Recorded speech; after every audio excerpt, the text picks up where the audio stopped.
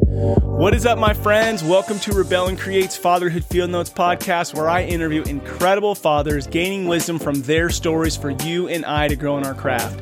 I'm your guide, Ned Shout, father to 5 kiddos, currently ages 8 to 15, and husband to my rad wife, Sarah, working on our 17th year of marriage. So yep, I'm in the thick of it, the adventure of fatherhood, and I'm working daily to rebel against the low expectations for fathers and create a world where fathers know who they are as they show up for their families. You and I have the greatest opportunity to impact our world through the way we embrace our fatherhood role. I believe the role of the father is to serve, guide, provide, protect, and have fun in the messiness of it all. Super stoked for you to meet my friend Greg Connolly, rad dude, going after life, 100 miles an hour, running a killer company called Trifecta, impacting lives, and truly embracing fatherhood. Really stoked for you to hear, one, the work that he's done on himself so that he can show up as the father he wants to be. And then this statement right here does it all for me is, he said, I feel like a deeper human being because of his role as a father. Enjoy meeting my friend, Greg. Super pumped to be talking fatherhood with my friend, Greg. Greg, what's up, man? How are you today? Good. I'm excited to be here. It's a big shift in my life and happy to dive deeper into it. Yeah, heck yeah. Relatively new dad, and we're just going to jump into it. And what the perfect time to do it, right? Like, I just talked to a guy who was 78 on the podcast, which is cool. He has this depth of knowledge, but it's like, you're starting off right here, relatively new baby. And it's like, okay, I'm setting the path for where I'm headed at the beginning. Yeah, absolutely. It's something I've thought about for years. I'd say I'm, middle to upper age for being a dad. I turned 38 in about 3 weeks here. So I've thought about it for a long time, but really excited to actually get my hands on the little guy and start being a dad for the first time. Yeah. All right. So almost 38. And then how old is your baby? He's 4 months old. So he's a little chunk already. He's a professional eater. I'm a professional talker. So he's fantastic, though. Great disposition. And I joke with people, my wife is a physician, but she did cognitive behavioral therapy with children at the UC Davis Mind Institute prior to going to med school. So he's like the happiest baby ever. And I'm like, okay, let's just tell me what I'm screwing up. Let's just keep this going in this direction.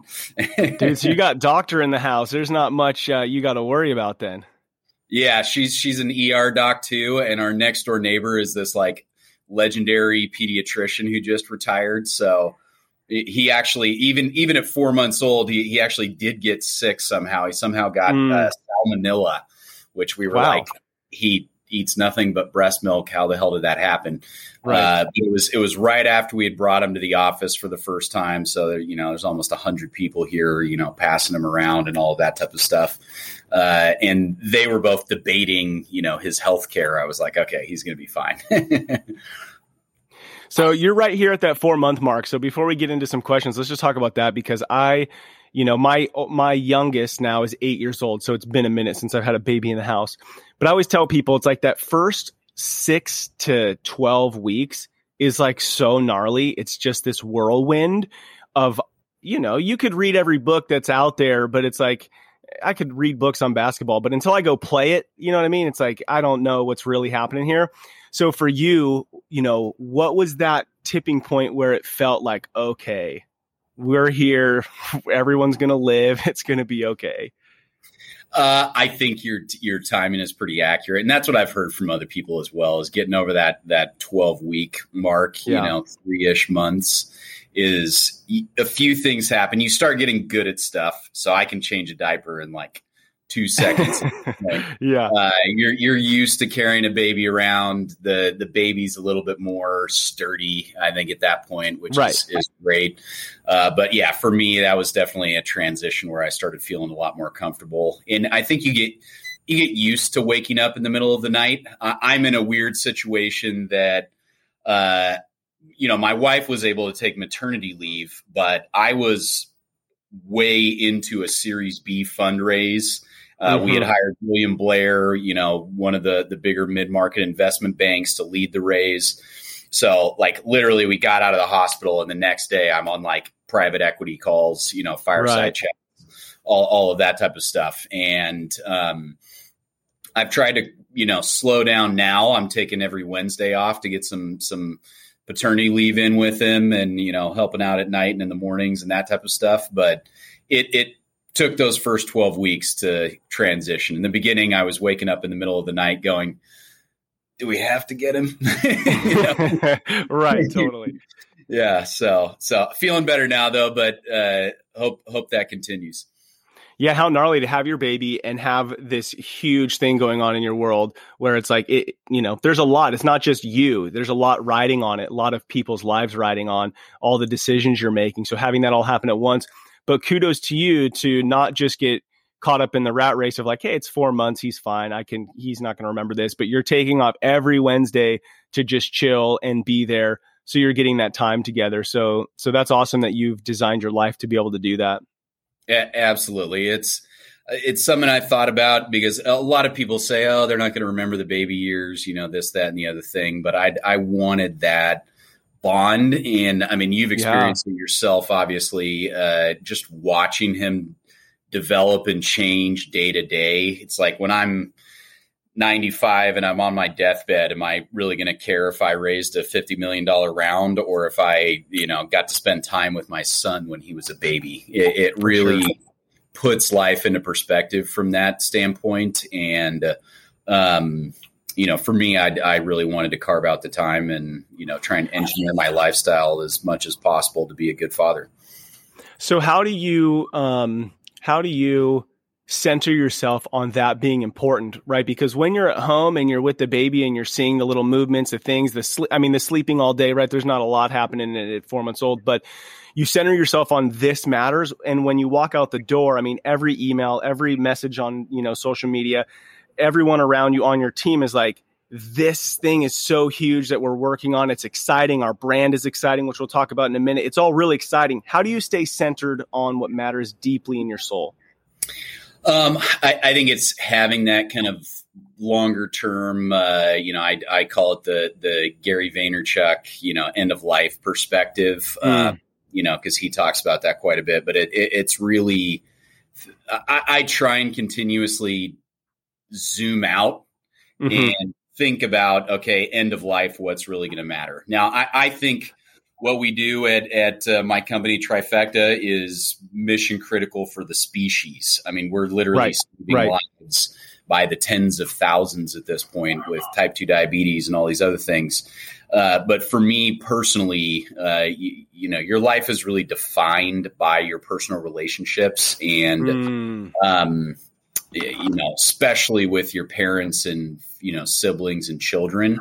And I always try and zoom out and have that perspective that in the end, yes, I'm going to have given it an incredible Elon Musk style try to solve a major problem in the world. But at the same time, for me individually, I want to make sure that I'm engineering my life to be able to maximize the time that I spend with my son. Because a lot of times science is like, hey, he's going to have this almost like muscle memory, scent memory, et cetera, memory of this time period, that will determine his comfort level with, his primary parents for the rest of his life. And I want to be there to, develop that bond and that connection.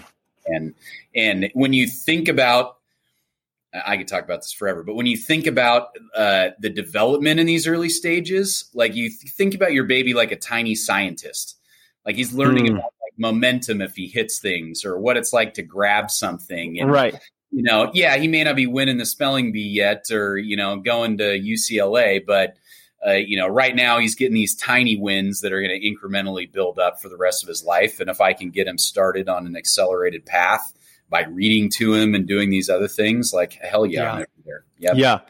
Yeah. Love it. Okay. So, just to take a minute, since we already kind of dove into that, and then I'll get into more of the fatherhood stuff. Share what Trifecta does. So share a little bit about your business, clearly passionate about it, making huge impact. Talk about that so we get an understanding of, what it is that you're building. Absolutely. And I can actually tie that into fatherhood as well. So my dad, this is a little known fact in the world, but he has 12 patents when he worked at Hewlett Packard and US Semiconductor on the integrated circuits that now power all of our, computers and phones. Wow. And he was an electrical engineer. So was my mom. He was really into the technology and not entrepreneurship, but he instilled in me at a very young age to go out and try and solve big problems. And those are the type of entrepreneurs I really like. If you look at the people I talk about all the time, it is the Elon Musks of the world, where he's trying to make us a 2-planet species. He's trying to get us on electricity and solar and, solve all of these major problems throughout the world. And that's what I wanted to do with Trifecta. So Trifecta is the largest organic meal delivery service in the United States. We're, well north of 100 million a year in revenue at this point. We'll ship close to 20 million meals throughout the U.S. We're a very young company, a little over 6 years old. We passed our 6-year anniversary literally a couple days ago. So young company that's just grown very fast. And we have a very singular mission to get America back into shape. Like the chronic disease crisis, obesity epidemic, whatever you want to call it, it's a problem that's new. It really began in the 70s and 80s and escalated through the 90s and 2000s to the point where we've now got 74% of adult males and 68% of adult females are overweight or obese in the United States. And for people like my wife, who's an ER physician, like I mentioned, that's what inspired me to launch the business. Is she sees people at the final stages of the obesity epidemic, where they've got hypertension, heart disease, type 2 diabetes, they're dying, or they're getting body parts amputated or having heart attacks. And that got even further exacerbated by the pandemic. I mean, we're just now getting, escape velocity coming out of COVID. And one of the reasons we got our, pardon my French, our ass kicked by the pandemic is because we were so out of shape as a country. If everybody had was in great shape and had a 6-pack, this would have been another common cold. But that ultimately wasn't the case. So that's really what we're doing at Trifecta. We ship meals directly to people's doors that are fully cooked, macro and calorie balanced, and they're made with whole foods. So it makes it easy to eat healthy instead of it being incredibly hard to eat healthy, which is what you and I grew up with. I mean, I joked that in my high school, we had Taco Bell, Arby's, and Pizza Hut in the high school. Like, they had little shops. Isn't that wild? Set up in our cafeteria. And it's like, we were just indoctrinated on this.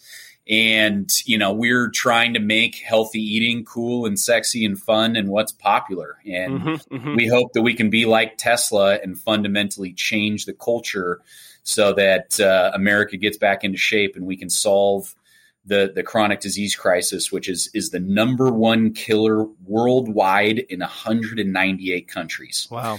So yeah, that's what Trifecta does. We're trying to be big impact and no doubt. I mean, fast growth, exciting. You're passionate about it. So let me ask this question. We're confronted all the time with the issues of the world. There's human trafficking. There's suicide. There's prison. We could just go on and on with all the issues that are in our world.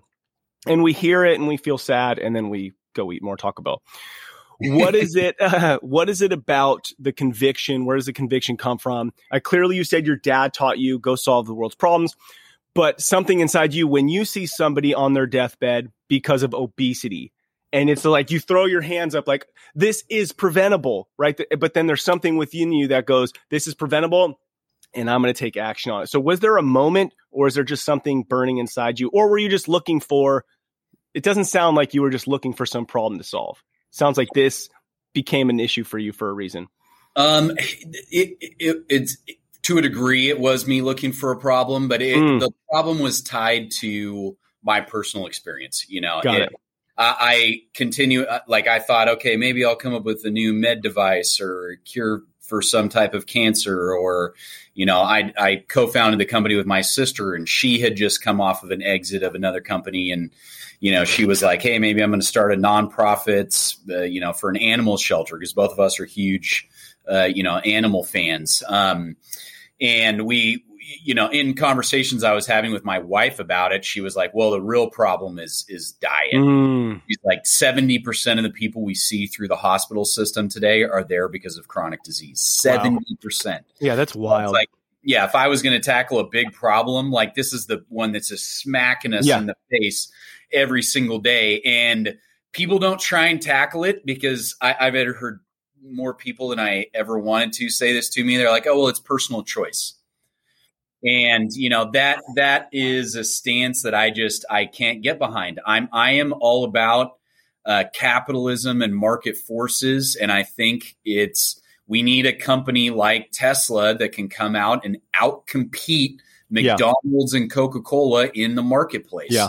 Yeah. And it's not that I want McDonald's and Coca-Cola to go away. I just want them to make healthier food. McDonald's, I eat burgers all the time, but they're like bison burgers that are made with like double fiber English muffins. They're delicious. You could not tell the difference between that and In-N-Out, but mine are like 10 times healthier. So, that really, it was partially me looking for a problem, but it was also that I was personally connected to this, because I came from the software world where you make a lot of money, but at the same time, you may not necessarily be solving a major problem. And once you have money, you have this kind of what is the meaning of life moment. Once you have like supercars and the fat house and, you've done all the trips, you're like, okay, what am I even doing here? At this point, and you search for a bigger meaning and a bigger purpose. And for me, that was to try and help people.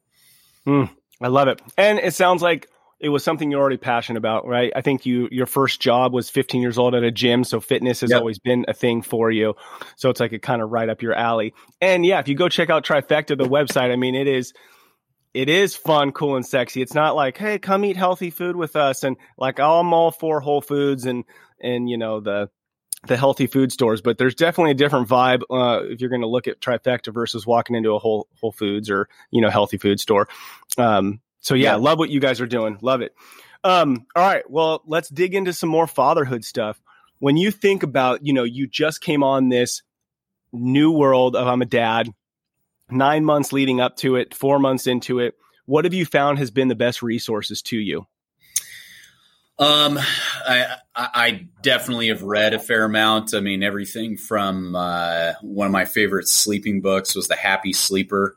That's where I got that tiny scientist quote from. Nice.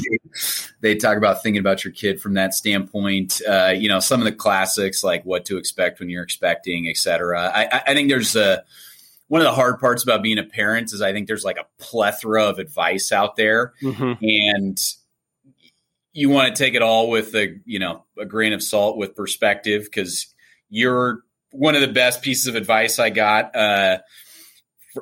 from one of my advisors that I really expect. I'm like, okay, well, what should I be expecting from the kid? And she was like, you don't really know until you meet your own unique baby. Your baby is going to be different than every other baby out there, and you're just going to have to evolve and adapt and all of that. So I've tried to just absorb a lot of information, listen to podcasts like this one, read books, obviously get a lot of information from my wife because she has that cognitive behavioral therapy background, but ultimately do everything I can to advance my skill set as a dad. And I think a lot of it comes from who you are before you have the kid too. I had already read, thousands of books, already had a growth mindset, already, wanted to focus on trying to give my kid the best possible future. And that led to me, really trying to absorb as much information as possible so I could be the best dad I could be. Man, I love it. It really resonates too. I was talking with Jeff Woods, who does the One Thing podcast, and he was saying, when you have a goal like I'm going to be a dad, it's about becoming the man or earning the right to be able to be the dad, right? So it's like you did all the work before. I mean, still there's more work. Both of us know that, but you did so much work before so that you earn the right to show up as the dad. And clearly from your conversation with me, you're not just like pawning it all off onto your wife for, whatever reason it might be. It's like you're straight up excited, owning it, and you did the work beforehand. So I think it's so critical for dudes. It's like, earn that right to be a killer dad. Like, earn the right. That means you got to go to work on yourself. And just for a quick answer from you, because I heard you say it a couple times that you've read thousands of books. And so when I go, okay, this guy's got, tons of employees. He's got a fast paced, very busy schedule. You've made it a priority. And I hear dads say they don't have time to read books. Why have you made it a priority? How have you cultivated that habit in your life? I think, well, there's two things. One of my favorite quotes that I've used a lot, especially recently, is nothing prevents future success like current success. I think CEOs, dads, whoever it is, they, maybe they've had some success or their kid's a pretty good kid and they feel like they can kind of go on cruise control. They start to believe their own myth. I am the type of person that is constantly striving for improvement. I want to take fatherhood to the nth degree, take business to the nth degree, take being a husband to the nth degree. I mean, I don't know if you do video for these, but in the Wells Fargo building that's behind me on the skyline is where Barry Brome is, the CEO of Sacramento, who runs GSEC. And he was like, best advice I can give you, take care of your wife. He's like, that will solve so many fatherhood things for you. It's not even funny. So I completely agree. I think you got to earn it, and it's something you got to keep working for with your kid and on yourself, for the rest of your life. So practically, how are you reading so many books? Like, how are you cultivating that habit? I carve out time for it. So I'll read at night or on weekends. It's something I personally really enjoy. I do a lot of audiobooks. So we've got a company, Audible, that's got hundreds of books in it. Before I became an entrepreneur, when I was working for a company, I was living in the San Francisco Bay Area, and I'd take BART to and from work every day. And I had a folder called Project Mastermind. And I must have dumped hundreds of books into this folder, probably a little bit over 1,000 that I would just listen to as audiobooks commuting to and from the city every day. So I would go through a book like every 3 days or so on audiobook. Wow. I'd listen to them at the gym. It just allowed me to absorb a massive amount of information really quickly on personal development, and then a bunch of business stuff, sales, marketing, finance, operations, like you name it. Yeah, dude, powerful. I think I just like dudes to hear it, because it's like, you could do this too. You are driving to work, you're going to the gym, you're doing something. There is empty space somewhere. Yep. And you could be doing something while you're doing something. Yep. All right. I love the idea of the father and the role that they play in their kid's life. So when you think about the role of the father, how would you define that?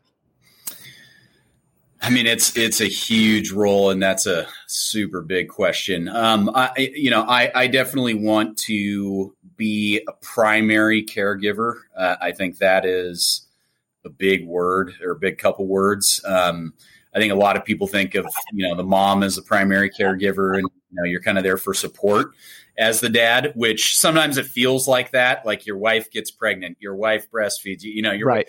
She's got a lot of like physiological things that you just don't have, and you are supporting her through that process. But, now that the little dude's in the real world, I'm trying to do everything I can to be a primary parent. There are days my wife's at work, and we have a full-time nanny, but I'm still there at home. Like she'll do laundry or clean or other things, so I can be spending time with my son. So I think if you are going to get support from people, whether it's grandparents or nannies or whatever, use that support on stuff that buys you time with the kid.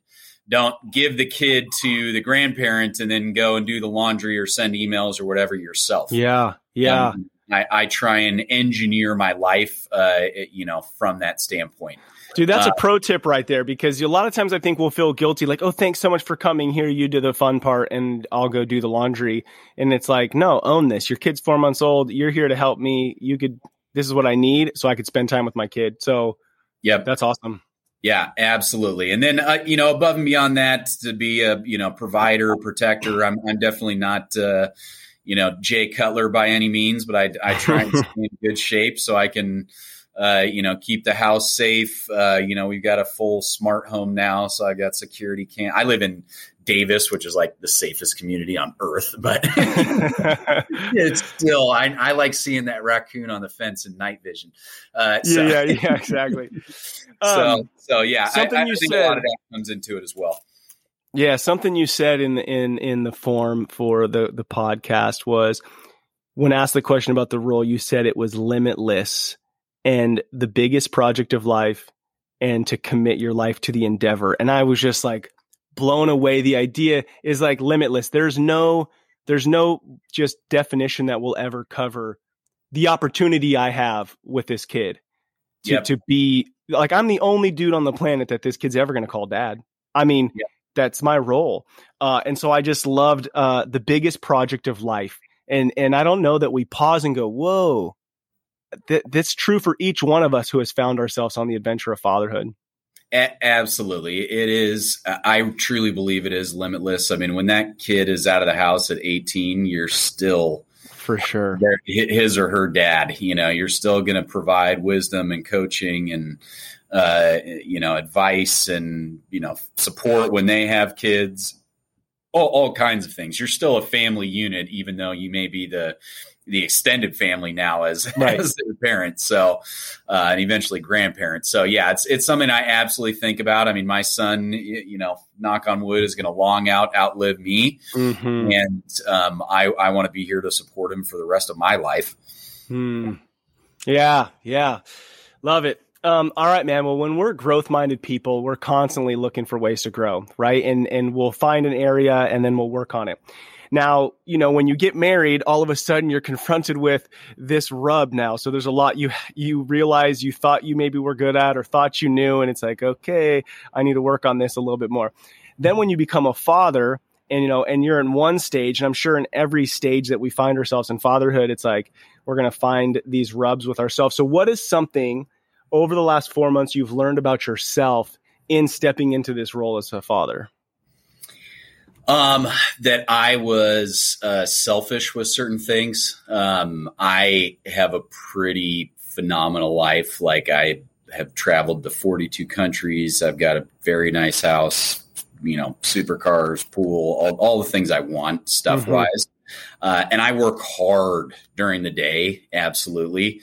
But I sleep at night. And it was a weird thing to think about being selfish about. But in the beginning, I was like selfish with my sleep. My wife pointed it out to me, thank God. But, she was like, hey, no matter what, we have to prioritize his immediate needs over ours. Even if that means you're at like 110%, you need to go to 130. And that was largely because when he's, most dads that are listening to this will already know this, but for any future dads, for the first 3 months, you have to wake the baby up to feed it.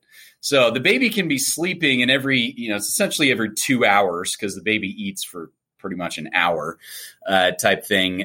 You're waking the baby back up. And I would turn to my wife and I'm like, can't he go for like 4 hours? Like, let us get a little more sleep in here. And I just realized that, what it means to be truly selfless, like put another person's needs like absolutely above yours in every conceivable way, no matter how important what you're doing is. I was raising a massive round. We were trying to close a $55 million Series B. I've got, almost 100 people in this office, 650 people in the kitchen in SoCal. All these people's like lives, their health benefits, their kids and families all depend on me doing my job. But I needed to still do my job and at the same time wake up 5 times throughout the middle of the night to make sure my son got the food he needed. And my wife had the support of another primary caregiver in the house. I wasn't just going to, offload it onto her because she happened to be on maternity leave. So yeah, I learned what it was to be truly selfless. And that was a bit of a shocker because I thought I was a pretty selfless dude already. It was that sleep though. That sleep is precious, man. I'll come serve you all day, work my tail off for that 16 hours, but those 7 to 8, I would like to just be left alone. When those are taken away, that's hard to show up for the rest of those hours. Oh, 100%. But something you said, I think we do, a lot of dads struggle with, okay, my wife got pregnant, she goes through a gnarly, rite of passage, grows a human and then delivers a human, which is on its own wild, right? And then feed them from their body. Like when we start digging into this barbaric ritual that happens when you have a kid, the dad, I think, sometimes goes, okay, provider, protector, what does that mean in America right now? So I'm just going to put my head down and go to work. But I think that the support that you've given your wife, being there, just being there, not having an answer, not having something to say, but waking up and sitting there when you're both tired and maybe you throw on your show that you watch together, or whatever it is, right? Just that being there is you fulfilling that purpose of provider and protector because you're providing what she needs right now, and I mean, dude, it gets gnarly, right? So you hear a lot of women just have a ton of depression and stuff. And I think sometimes it might be because dude just leaves them alone. And then it's just, they're stuck to sit there for the hour exhausted while life is literally being sucked out of them. Yeah, no, I think you're absolutely right. I mean, I'm sure everybody's case is, is case by case, but yeah, I mean, when you say the word provider, most people think financial, right. They're like, I bring the family money, keep us in a nice house and, pay the mortgage and, car payments or whatever it is. And there's a lot more to provide your wife and kid than just that. A big one for me was obviously with the raise going on and, all my exhaustion from sleep, and we did have a free moment after the baby got down. I'm like, oh my God, Netflix, let's do this. Thank God, we can cuddle, etc. And she was like, well, I don't want to stop doing date nights and stuff. So that was something I needed to provide on as well. I needed to romantic stuff, keep engaged with my wife. Cause I'm sure, the nitty gritty of having a baby, there's a gap there that you literally physiologically can't have sex. Yeah. And, she still wanted to, be able to emotionally connect and all of that type of stuff. And it was something that I needed to step up and provide as well as that level of emotional connection. Otherwise she's sitting at home by herself, with a baby that's pretty much round the clock care. I mean, it's right. Yeah. Oh man, I think it's so huge. If dudes could really catch on to that when they have a kid, right? Because we can get selfish and be like, it's been 6 weeks and I want to shoot myself, and we get selfish. And so then your wife is like, oh my gosh, you're being a needy asshole. And this baby needs everything from me. And so for you to go, okay, I want to show up and provide still that connection, right? Let's still be connected. And you see it happen in a lot of marriages where they drift apart because the dad just went into providing and protecting in kind of the ways you said, I've been providing, right? How many marriages are probably I've been going to work for the last 10 years. I've been bringing home the money. It's dude, that's one piece. Yeah. Right. That's one piece of it. Yeah, dude, that's huge. All right, man. So you've been bearing it. Fatherhood field notes, opening up the field notes, sharing the last 4 months of your life, becoming a father. The mantra behind the podcast is rebel and create. And the idea is it could be applied to something small, like I rebel against being on my phone on Sunday so that we can have a family day too. I'm rebelling against, what the world says a dad looks like, a Homer Simpson, and I'm going to create this new thing. So for yourself, when you hear that, what's something you're rebelling against and what do you hope to create out of that? I mean, obviously there's the big picture thing with entrepreneurship and our project with Trifecta, but I think that's a huge rebellion. Yeah, it's a massive rebellion against the current food system. But I think for me, an individual one would be me striking out on Wednesdays to try and be full-time dad on Wednesdays. I mean, you talked about EO a little bit before we hopped on this. That's something that a lot of my CEO brothers, inspired me on is they will take a fair amount of time away from work, because that's the dangerous part about having a successful company, that even some of the people on our team have asked me, they're like, well, when did we make it, Greg? When did we win? Because at the beginning, you're like, oh, we got to hit this milestone of 1 million in revenue, then 10 million, then 100 million, then 500 million, then $1 billion. It's like, when is enough? And you've got to engineer your lifestyle so that, if somebody told me that I would be taking Wednesdays off in the middle of a Series B fundraise while running a 9-figure company that's an industry leader, I would have been like, pass whatever you're smoking over. It's a crazy thing to think about, but I just work even harder on the other days so that I'm able to afford that time for my son. And, that's something I think is kind of bucking the trend of normal society, where the dads are just falling on that sword, and they end up, doing more damage to themselves and their wife and their kid by thinking that they have to stick to that societal norm of, at least 5 days a week. If you're an entrepreneur, oftentimes it's more like 7 days a week. And there's that's not reality. For me, I've done that too. Like in the beginning of the business, I counted, I went for like a little over 1,100 days that I worked like every day. It was bananas.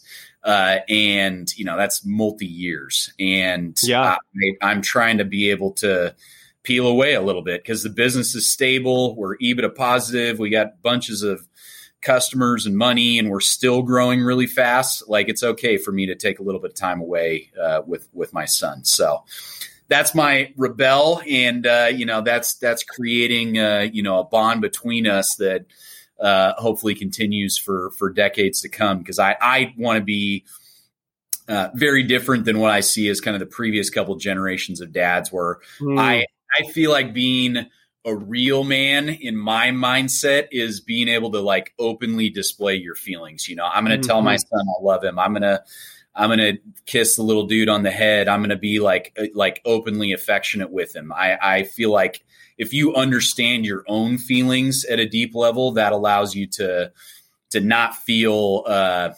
emasculated or this or that by openly, being affectionate with your kids. And, I briefly mentioned before the show, I love my dad to death. I got a great father. But he's 76 years old now. He's from the silent generation. Right before the baby boomers. And, I know he loves me because he coached my soccer teams and wrestling and all that type of stuff. And he was always there to help with my homework and all of that. But, he'd go years without actually saying it. You know what I mean? It was just a different type of affection that generation showed, and even more so to the generation before them. So I think there's an understanding of our feelings amongst men in our generation that's different from literally hundreds of generations of men before us. And I don't think it's a bad thing. I think you can be even more of a man's man if you understand your feelings. It doesn't make you, less of one. That's the true path to becoming Yoda. It's not just trying to shut your feelings off and operate off of logic, because your feelings are going to have an effect on you no matter what. And, that can cause you to, get pissed and yell at your kid, or, do whatever it is if you're not, fully aware of them. So that's my create thing, is I'm trying to create that close emotional bond. And there's a few dads that I'm really impressed with that work at, the UFC or Endeavor or CrossFit or, various other organizations we work with that, maybe 20 years ahead of me in fatherhood, but they're man's men, and they're very open about their feelings with their kids. They seem to have like a tight bond with their sons that are different than what I see in a lot of other families. So, I'm not saying it's the right way, but that's definitely the way I'm going when it comes to rebellion. Dude, I think 100% is the right way. I mean, if we're burying our feelings, we can never have true relationship. And it's like when we pause and go, what's the meaning of life? When we allow ourselves to go down that rabbit hole, the thing at the end of the day that matters is like community, family, people, right? It's like if I could be left on my own and build something great, but if it's not in servitude of someone else, like you said, it's like you've got all the toys, you got the rad stuff, and then you come to this point where like, what really matters? Well, what matters is people making an impact in relationship. And frankly, I can't have a great relationship with you if I'm not open about like who I really am. And if I don't do the work to figure out who I really am and be comfortable in my own skin and not have to live by my ego, then we're never going to have a tight relationship. So, the conversation we're having right now, I'm 38, you're 37, the desire we have to be fathers and husbands. And I think it's critical, for us to make this little notion is like, yes, we talk about fatherhood, but really to really embrace fatherhood well, marriage is a key component, which you're game on that, which I love to hear because you're setting your son up to know what a marriage is supposed to look like one day. So coming back to being vulnerable, at what point did you start doing this work? At what point did you, and let's dig into that. What point did you go, this matters to me and I need to go to work on it? And what did that work look like? And where are you at in that process?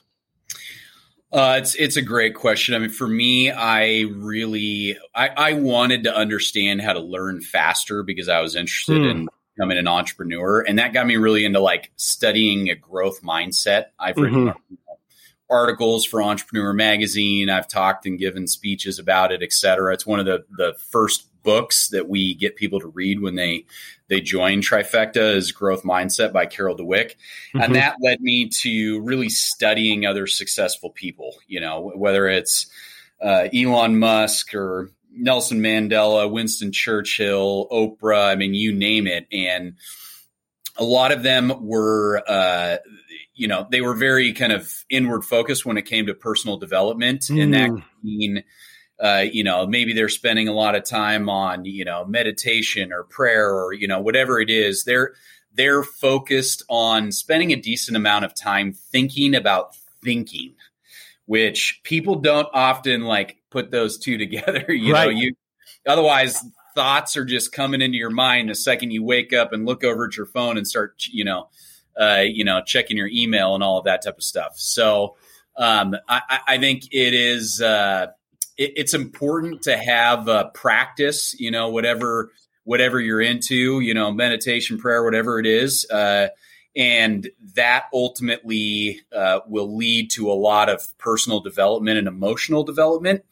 And the other one that I'm sure him too, because you were part of EO Sacramento, but a big proponent of counseling here in Sacramento is Uriah Faber. He was a human development major at UC Davis, and my wife was a huge proponent as well. So we've done. I mean, we do it kind of on and off right now because of the baby, but we've done years and years and years of marriage counseling, and it's not because we were at the brink of divorce and we're having all kinds of problems. It's because we viewed it as a way to develop as in our relationship, and I think that gave me a lot of perspective on my, emotions and feelings as well, is doing that type of counseling, because it really is, it's like going to like self-improvement sessions on a regular cadence, like the week, because normally you're not going to like sit down with your wife and be like, for the next hour, let's just sit our feelings. Let's bring some shit up that was going on.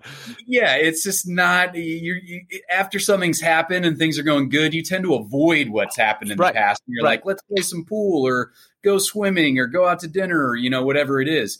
And that is something that, we've done it for years now. I mean, we've definitely taken years off, but we've been together for almost 13 years now. And, that was definitely like a, profound transformative improvement in my emotional intelligence and awareness of my own feelings as well. So I'd say it's a combination of, mindfulness, meditation type stuff combined with, counseling and just general kind of growth mindset introspection that I think has allowed me to grow as an individual so rapidly at a young age. And, I still consider myself young, even though I'm creeping on 40 here. But yeah, I guess for me, that's where I feel like I've had like transformative emotional improvements in really understanding my feelings. So I have a couple questions about that, because I feel like I'm on this path, and many of us are, right? If we're listening to this podcast, we're probably on a path of personal growth and digging into who we are. So you go, okay, I want to run a successful company. I want to be an entrepreneur. So I'm going to go study successful people. So then when you dig down into it, a lot of us are looking for what's the hack. So when you come into it and you start to do this studying, at what point do you then realize, okay, there isn't really a hack here. I actually have to do like some work on myself that most people don't want to do. What gave you the desire to then do that? Because I don't know that the answer is because I knew I wanted a $100 million company. I think that there's something else there, right? Because eventually I think the outcome becomes less important, but I would love to hear the process for you. When and how did the outcome become less important to the work that you were doing on yourself? Well, for me, I think the hack is having the growth mindset. Now that's going to lead to you having to read, I'm about to dig into conscious leadership.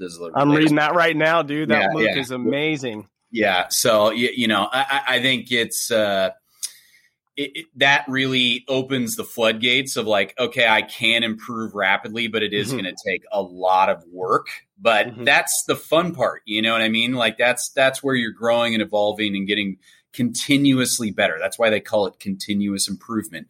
You're not like reading a bunch of books and then at the very end you get all the knowledge. You're getting the knowledge as you go along in the process. And that really is the same for anything in life. With the business, it was that we wanted to solve a major problem for the human species. We wanted to help millions of people. And that's something that I thought was a worthwhile endeavor in my lifetime. Because, exactly like you said in the beginning, you're like, oh, I need the money and the toys and the stuff and the vacations. And, once you start to get that stuff, you realize, wow, I don't feel any different.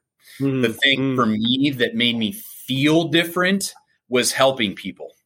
Like when you see someone's life, you've fundamentally changed. It's just a weird thing that giving and helping people does.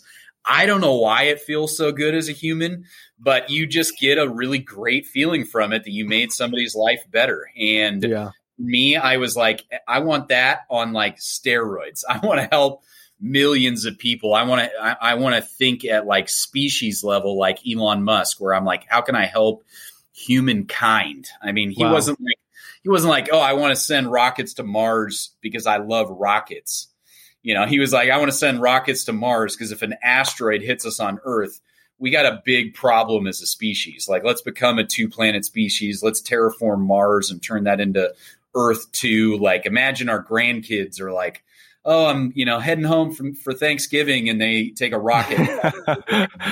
That's like so wild. Yeah. It's wild to think about, but, he's thinking at that level. And that's what really inspires me to try and take it to that point. So for me, it's the feeling of helping other people that is really the major driver for me.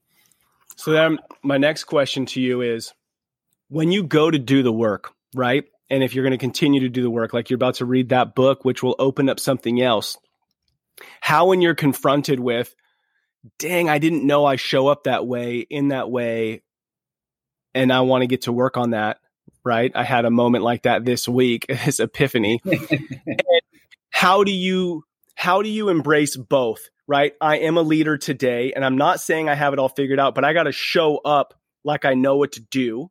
Yeah. But I also know that over here, there's this stuff I need to work on. So I don't want to be like overly cocky a-hole and be an imposter. So where do you find that balance in being a husband, a father, a business leader to work on yourself and not let that like make you feel insecure to show up? Well, I think you just hit it with the word insecure. I think if you remove ego from the equation, I am totally open with my team that I'm like, hey, I'm a servant leader. Like, I'm here to empower you guys. I don't have all the answers. I have the big vision, and I know a lot of stuff. I'm going to be a real useful dude for the business. And I'm going to take on some major projects like raising capital or bringing on celebrities or sports leagues or whatever it is. Like I'm going to help. I'm going to pick up a shovel and help in a big way. But I think if you let your ego, slide by the wayside, you go, okay, people are actually going to trust me more if I don't pretend like I have all the answers. I think that's key right there. Yeah. Yep. If you go into it and you're like, hey, I don't know everything. I just want to empower you guys to succeed. Ultimately, it can end up, engendering more trust with your team. And they're, from an ego standpoint, they're going to be able to see that you know a lot of shit. Right. I'm raising capital right now, and I'm talking about like SPACs and, convertible preferred shares and, investment bankers and updating the model to reflect, these assumptions and this, that, and the other thing. Like it's patently clear that I know a tremendous amount about business. I don't need to go around and like pound my chest to the team and bark commands and all of that, proving to everybody that I'm the man. I've already set the vision for the team. I've already put together a uniform strategy that we were already executing on when most of the people joined the company. And me being vulnerable with my team and being like, hey, I don't know all the answers, or maybe we need to adapt, the plan, or, hey, you gave me some feedback about something I'm doing that's bothering you. I'll work on that. I think that is really the key to ultimately being a successful leader, husband, father, et cetera. Because you're going to get advice. I'm sure you've already gotten it because your kids talk. You're going to get feedback from your kid where you're like, wow, you actually may be right about that. And I'm wrong. You know what I mean? Yep. And if you're like, no, I'm the parent and that's why, that's in my mind. That's where you lose. Yeah, that's just the wrong answer. Like you got to give them the reasoning behind everything. And if their logic is better than yours, take the feedback. And you know how much more your kid or your team or your spouse is going to trust you if you're, no ego and open-minded like that. It's going to make you a way more enjoyable person to deal with for everybody. So yeah, that long-winded answer of, I think extracting ego from the equation is actually the answer. I think that's really powerful for dads. I think about my relationship with my oldest, she's 15. And there are many times where I'm like, you're the first kid that I've done all of this with. Like, this is the first time we've gone to middle school. That's the first time I've been a dad to a middle schooler. So let's work through this together. And I think not showing up like I have it all figured out. This is dad's way, do it this way, which sometimes can find myself falling into that. And then also not just disengaging like, this is too hard, I'm just going to go to work. It's like balancing in between the two of those of like, I want you to see that I'm growth minded too. And I think that's where a lot of men, even listening are like, oh, you guys run businesses. That's why it makes sense to read books and stuff. It's like, dude, we've even said, like Greg has said, my kid is more important. Like my kid is so important that I'm going to go to work on the man I am for my kid so that I show up, I'm vulnerable, I have a relationship with them by being myself, by showing them that I'm learning, by showing them that I'm growing. And when my ego shows up to just like try to iron fist it, to stop that. And that's what sounds really important to you, Greg. You talk about the 3 generations and how you're showing up in our generation. It's having more of an emotional awareness, having an emotional IQ, which you've been working on. But you also mentioned, before the show is that dynamic of fathers, and you're talking about it for yourself, but it sounds like you're passionate about it for other dads to be able to show up with vulnerability too, because you see, in our world, there's definitely a dad issue. Maybe talk about that for a minute before I ask my last question. Yeah, no, I would definitely say we have a dad issue worldwide. I think we got a lot of issues worldwide. But, for sure. I think a lot of it starts in the home. Like if you got a solid family unit, that can solve a whole bunch of problems in society, across the spectrum. Ultimately for me, I try and set a good example. I know we got lot of dads at the company. I got my brothers. My brothers got twin 9-year-olds. Nice. So him and I try and set good examples for each other. Obviously, my EO brothers. I work with a lot of CEOs, many of which have hundreds of employees themselves.